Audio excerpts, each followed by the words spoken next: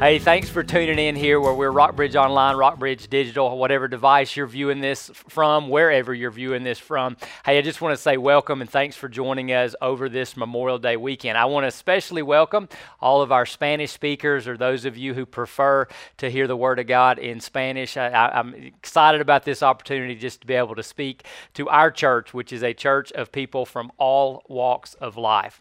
So on this Memorial Day weekend, we pause and we remember some of the great sacrifices that folks made to preserve our ability to live here in a free country. And this is just the Marines from the Marine Memorial, which is an iconic picture of the sacrifice that some of our servicemen and women have made in preservation of our freedom. And this is from Iwo Jima, which was one of the crucial battles in World War II. The Marines fought in World War II for 43 months, yet in 1 month at Iwo Jima, they suffered 1/3 of their total casualties.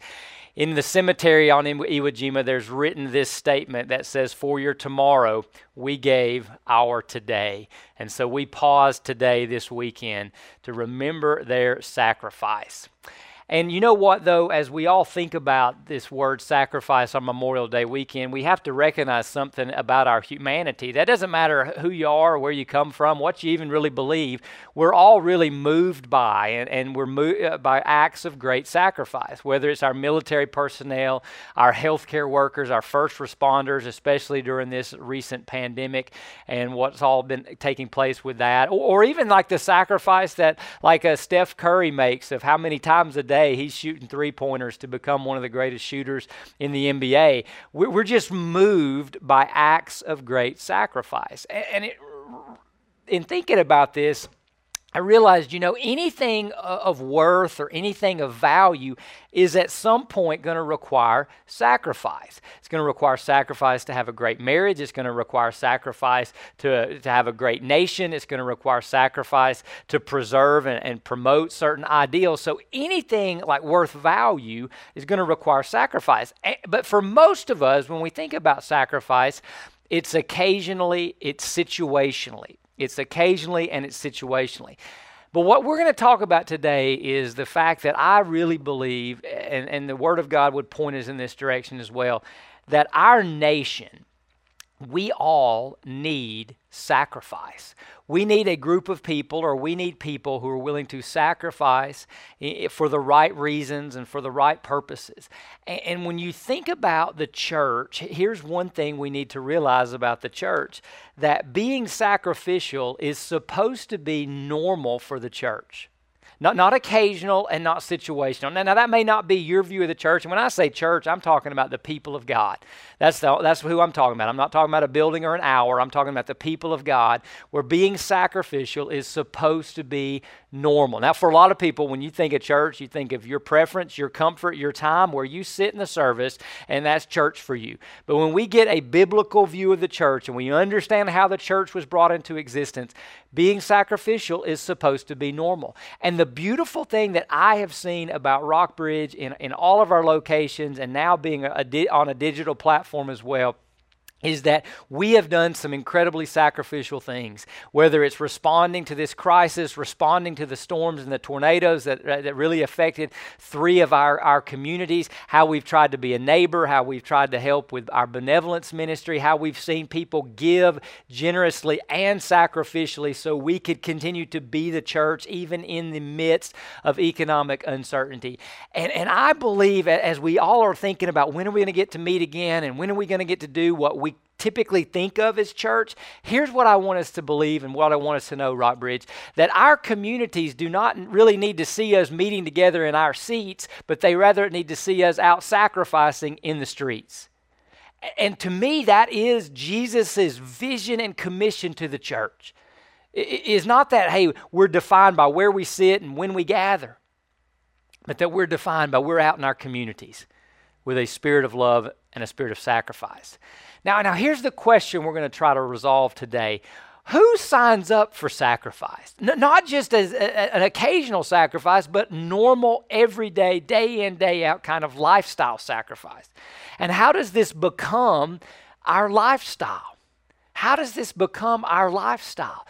And so we're going to journey with one of the famous characters of the Old Testament, King David, and see him do something stupid and sinful, and then see him be moved to become a person of sacrifice. So this story is found in 2 Samuel 24.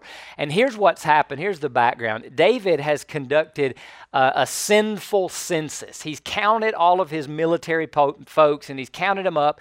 And this was against God's will and against God's wishes. Now, there's not really a clear explanation of why this census was wrong or why it was sinful. But what seems to be possibilities are that David was putting his faith in the numbers of men rather than the favor of God, or that David had a spirit of discontentment and he was getting ready to go out in conquest rather than being content at the time and the place and the pace that God had him operating. So whatever the reason, David knows he's sinned, and let's look at his response as we move forward to become people of sacrifice. So David's conscience troubled him after he had taken a census of the troops, and he said to the Lord, I have sinned greatly in what I've done. Now here's the first thing we need to just notice. This seems like what we might label a small sin or not really a big deal or just something, hey, just confess it and move on from it.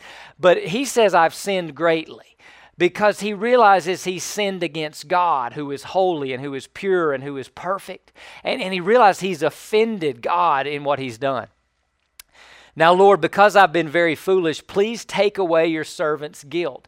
So what he does is he actually takes his guilt to God. A lot of us, when we experience guilt, we run from God.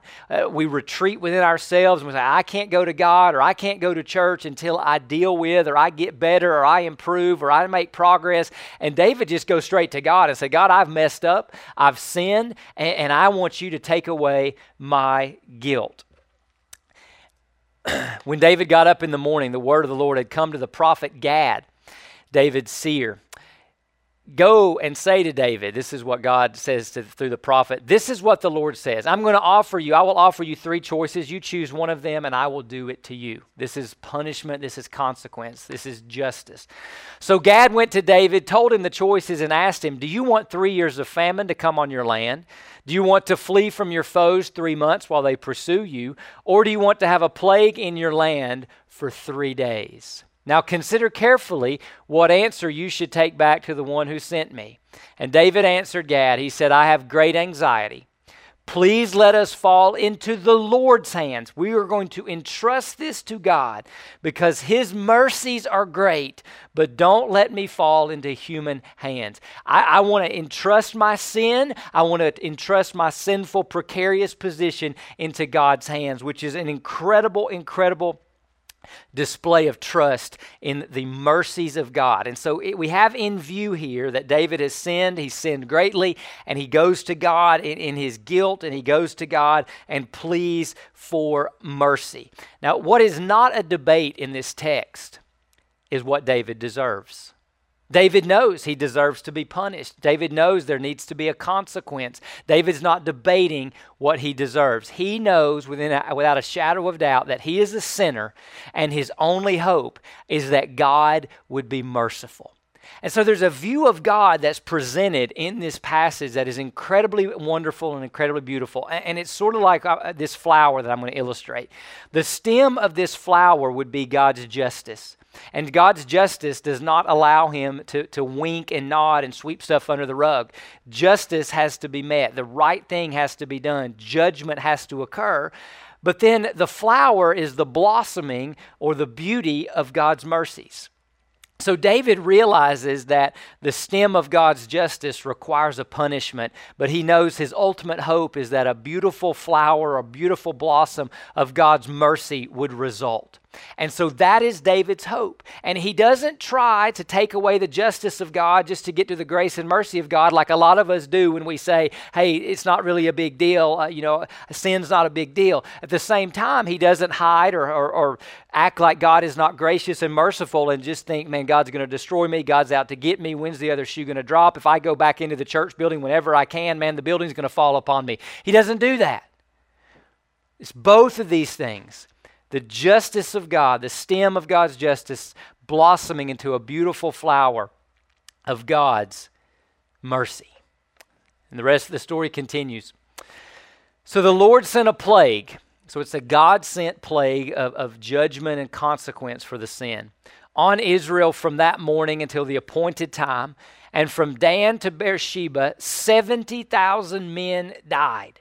And this is when a lot of people don't like the Old Testament or don't understand what God is doing. And most of the time when we don't understand the Old Testament is because we don't understand the ugliness and seriousness of sin.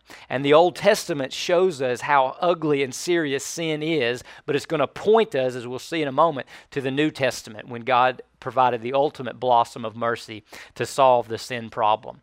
So then the angel of the Lord extended his hand toward Jerusalem to destroy it, but the Lord relented. So here we have now God's justice in all of this death and this plague blossoming into a flower of beautiful mercy. So God relented. Here's the flower concerning the destruction, and said to the angel who was destroying the people, "Enough, withdraw your hand now." And so the angel of the Lord was then at the threshing floor of Araunah the Jebusite.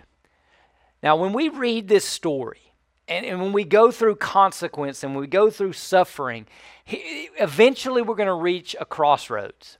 And the crossroads that we're going to reach and the tension that we're going to feel in our minds or in our conscience or in our spirit is the crossroads of deserve. And we'll say things like this: those 70,000 people did not deserve that, or they did not deserve to be punished, or the punishment didn't fit the crime. And we'll go through all of those kind of things because, in our mind, everybody sort of starts out good and starts out innocent, and so nothing bad should happen to basically innocent and basically good people. That's not the view that's presented in Scripture. And that's not the view that David walks through this situation with, because David understands God's justice and holiness, but he also banks and bets on the mercy of God. So the church, remember, we're trying to get the church to a place of sacrifice, right? So the church knows what we deserve, which is the justice of God, but the church decides to bank everything on God's mercy. Everything on God's mercy. No one is debating if they're getting what they deserve. Everyone is hoping and banking on God's mercy. So they understand the justice of God and they're hoping in the mercies of God. And this brings us to kind of two views of how we even read the Bible or how we even relate to God. There's like a me-centered view.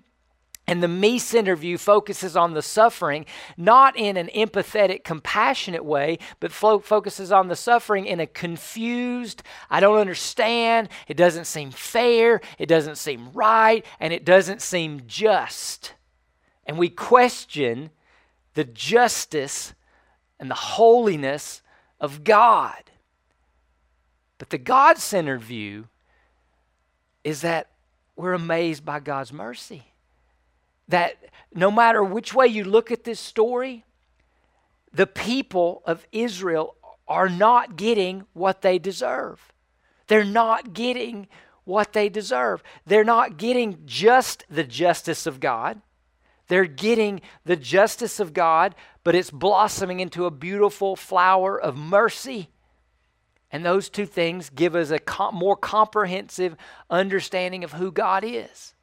And so David is watching all of this, and his heart begins to get affected. And so he sees the angel in verse 17 now. He sees the angel striking the people, and he says to the Lord, he says, "Look, I am the one who has sinned. I made the decision to conduct the census. I am the one who has done wrong." But we all know that when leaders sin, like Adam sinned, or fathers sin, or leaders of companies or countries sin, it affects everyone, right? But he says, I'm the one who sinned. I'm the one who has done wrong. And so he says, but these sheep, what have they done? So he says, please let your hand be against me and my family.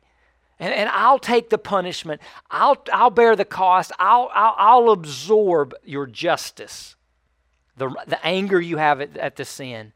And he does. Again, we're not questioning God's justice and mercy. So Gad came to David that day, and he says to him, he says, go up and set an altar to the Lord. So there's got to be sacrifice. There's got to be death, right, to pay for sin. We see that in the Old Testament. That's pointing us to Jesus' death. It says, go up to the altar to the Lord on the threshing floor of Araunah the Jebusite. And this location we learn from 2 Chronicles 3:1 is the exact location where Solomon would build his temple, a place of sacrifice. It's the same location historically where Abraham would take his son Isaac up onto the top of Mount Moriah to conduct a sacrifice that God stopped him from performing, and then God provided a substitute, the ram that was caught in the thicket. And a lot of scholars believe this is also the place in Jerusalem that Jesus was crucified. So something bigger than just this little scene in history is in the mind of God as he preserves this for us in Scripture. So David goes up in obedience to Gad's command, just as the Lord had commanded. And so now what we begin to see come in view, and this is why this story in the Old Testament is much bigger than this story, and it's pointing to the grander story of what God has done for us. But we see in this story substitutionary sacrificial suffering that points us to the cross.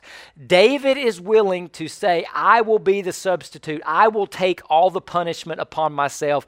Don't inflict it on the rest of the people. And David is willing to pay a sacrificial cost of suffering. And all of this takes place, it's pointed out to us numerous times in the story, this altar is to be built on the threshing floor of Araunah. And so all of this sort of starts to take the shape of a cross, because on the cross, Jesus substituted himself for us to pay for our sin. On the cross, Jesus died a sacrificial death. And then we even have the physical location in view here in 2 Samuel 24. The Old Testament points to the New Testament. So what we see in David is this. David is willing to be the one. And so in a very Christ-like step, he asks to take the place. He asks to bear the cost. He asks to absorb the justice and the wrath of God. And this is very Christ-like. 2 Corinthians 5:21 says, for God took the sinless Jesus, who did nothing wrong, and poured into him all of our sins. Then an exchange took place. He put God's goodness into us. So our sin onto Jesus, the goodness and the righteousness and the holiness onto us. This is the substituting of Jesus in our place. He took our sin. He died the death we deserved. But in this story, we also see David is imperfect. Imperfect. Because he's the one that caused this problem. He's the one that made the fateful decision, the sinful decision. And we see that, hey, we need a better king than David. We need someone who can offer a better sacrifice than David. So David's imperfection as a king and as a substitute also points us to Jesus, where the book of Hebrews says this, under the old covenant, the priest stands and ministers before the altar day after day, which is what David is going to do at the threshing floor of Araunah. And he's offering the same sacrifices again and again and again, which can never really take away sins. Never take away sins. So what David's going to do as a sacrificial gesture at the altar on the threshing floor of Araunah is going to be a temporary fix to the sin problem. But our high priest offered himself a perfect sacrifice, because he's sinless, to God as a single sacrifice for sins, good for all time. Then he sat down in the place of honor at God's right hand, and by that one offering, he forever made perfect those who are being made holy. And so David is imperfect, and we need a perfect sacrifice and a perfect king. And so I'm going to just stop right here and ask this question. Have you ever trusted Jesus to be the sacrifice for you and accepted his sacrifice on behalf of you and instead of you, and had that exchange take place where all of your sins and all of your rebellion against God, you trusted God to put those on his son, right? We read it. He did this. It's good for all time, so it could include everything you've done and everything I've done. And that you and I now can move into the family of God, and then you receive the righteousness of Christ. And look, I would love if that's you and you're like, God's speaking and pounding on your heart and saying, hey, come to me. I've taken care of your sin problem, your guilt problem, and I am the sacrifice you need. Just text Christ to this number on the screen or go to rockbridge.cc next steps. We would love to share with you. We'd love to help you embrace the greatest news of all time and follow the greatest leader, king, and savior of all time, which is King Jesus. Now, the story doesn't stop there. Because remember, we're trying to get to sacrifice. Not just occasional sacrifice, but everyday lifestyle of sacrifice. So the story continues, and David's still got this notion of setting up an altar in the threshing floor of Araunah, which is the place that Isaac was going to be sacrificed until God intervened and provided a substitute. It's the place where the Temple of Solomon was going to be built, where a bunch of sacrifices, temporary sacrifices, were going to be made. And it could be the place where Jesus Christ himself died that once for all sacrifice for all of us. So David now is going to go and try to secure this threshing floor and construct this altar. So Araunah goes out and meets him and says to the king, he says, "Why have you come to me? Why have you come to your servant?" And David replied, "Well, to buy the threshing floor from you in order to build an altar to the Lord, so the plague on the people may be halted." Well, Araunah said to David, "My lord, the king may take whatever he wants, and he may offer it, he may have it. Here are the oxen for a burnt offering, and the threshing sledges, and the ox yokes for the wood, your majesty." Araunah gives everything here to the king. It's free, take it. That sounds like a great deal. It's convenient. It makes everything easier. But David's not in the mood for convenient or easy. David's heart's been changed. So he answers Araunah. He says, "No, I insist on buying it from you for a price, for I will not offer to the Lord my God burnt offerings that cost me nothing." That would not magnify the justice and mercy of God. That would not reflect the sacrifice that God has done for me and the mercy that God has given to me that I did not deserve, that my people don't deserve, that my kingdom doesn't deserve. So I am not going to offer to the Lord burnt offerings that cost me nothing. And so David bought the threshing floor and the oxen for 20 ounces of silver, and he built an altar to the Lord there and offered burnt offerings and fellowship offerings. And then the Lord was receptive to the prayer. Prayers that go through sacrifice are heard in heaven. Our prayers go through the sacrifice of Jesus. Then the Lord was receptive to prayer for the land, and the plague on Israel ended. And what a picture, what a pattern of the problem of sin and the provision and the pardon of God. That is a beautiful picture of justice blossoming into mercy. So the other thing we see about David is he's now unwilling not to sacrifice. He's unwilling now not to sacrifice because he has been grabbed, captured, captivated by the grace, the justice, and the mercy of God. He's unwilling not to sacrifice. And I don't think you can explain David's decision to forego a free threshing floor, an altar, and wood, and everything involved apart from God. It's inexplicable apart from God. You can't explain what David did without explaining the justice and the mercy of God. And David does this not under coercion. It's free. David started the story as someone who made a stupid, sinful decision and ends the story as someone who is becoming more like God or more like Jesus because they're becoming more sacrificial in a way that reflects the worth and value of God. So he's not sacrificing because the situation demands it. The guy was going to give him a free field. He's sacrificing because God deserves that kind of response to him. And so David's sacrifice is responsive or reflective of who God is. So imagine like I've got a ball and I throw it up against a wall and that ball's going to bounce and go somewhere because it hits the wall. And so when our lives impact the mercy and justice of God, the bounce, the ricochet is one of sacrifice. So it sort of looks like this. We see the justice and mercy of God.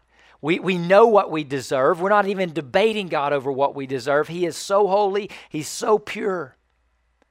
And yet, His mercy is so beautiful. And that grabs us and says, man, this God is worthy. This God is amazing. This God is beautiful. And I am willing to sacrifice to show that worth to the world. I'm willing to do things that are inexplicable to the rest of my fellow humankind, mankind, womankind, in order to show God's worth and value. And we're just now looking for opportunities. We're looking for opportunities to show the worth of God. So God, yes, we're willing to sacrifice to show who you are, to show your worth to a world that needs it.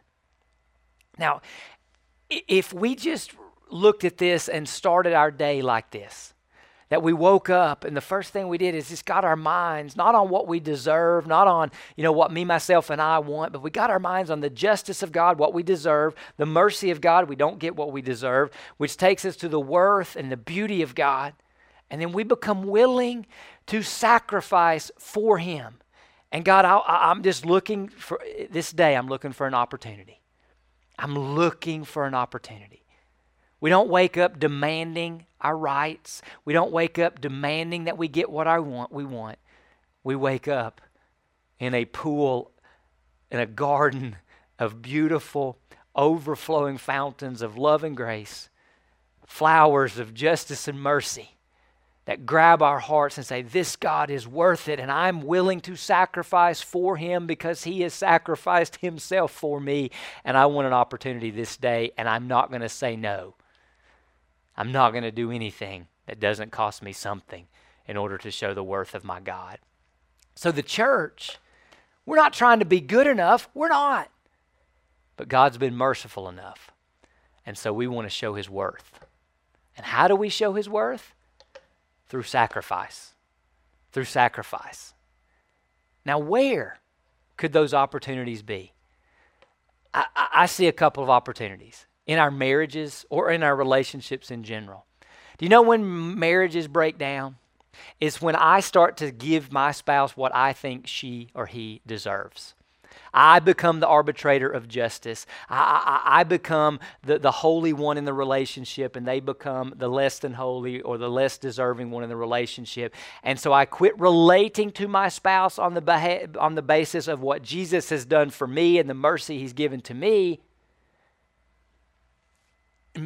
And marriages then disintegrate. All relationships disintegrate. What if our relationships were marked more by the justice and mercy we have received from God in Christ, rather than us trying to figure out and punish people or give them what we think they deserve? Another area of sacrifice is in the area of money, which we see in this story with David.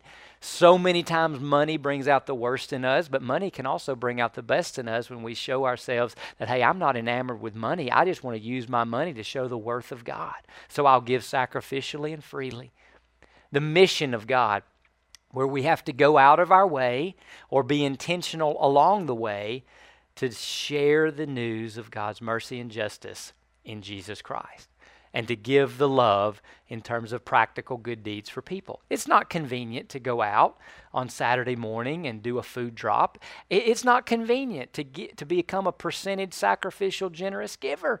It's not easy to do those things, but God is worth it. And when the gospel of justice and mercy in Jesus grab our hearts, capture our eye, and we're enamored with that beauty, these things come easier and easier and become a part of who we are and thus a part of what we do. And in our everyday moments, we go to the store, the person that's checking us out, they look a little blue, and so instead of being in a rush, we pause. We sacrifice 30 seconds to try to give them a blessing, try to give them a smile, try to give them encouragement. We're in the office or we're on a Zoom meeting, if we're teleworking, and we just have a moment to touch base with people and see how we can meet a need, see how we can sacrifice time in prayer for people we're meeting with and interacting with. Because here's what I know. Everybody needs to see the justice of God and the blossoming beautiful flower of His mercy, seen most clearly on the cross where Jesus died for us and Jesus died instead of us. So however God would move you to take a next step, to get involved in church and hope, get involved in regular, consistent giving sacrificially, to just say, hey, I want to be more a part of Rockbridge and maybe checking out RB360. whatever next step you need to take. Maybe you need to give your life to Jesus, give him the steering wheel of your life, that you realize, hey, what you deserve is justice, and justice would be hell, and justice would be punishment. But you see in Jesus this beautiful flower of mercy, that he took your punishment. He satisfied the justice of God, and you see him and you're ready to give him the steering wheel of your life. As the Spirit of God directs your heart, would you step with him? Let's pray together. God, thank you for the sacrifices of so many service personnel, men and women, that allow us, God, to be in a free land today. God, we pray for our country today, and we know our country needs to see sacrifice that points them to your worth, to your justice, to your love, to your grace, to your mercy. God, help this church, we the people of Rockbridge Community Church, to be a people who willingly go to places of sacrifice because of who you are and what you've done in Christ. In whose name we pray. Amen.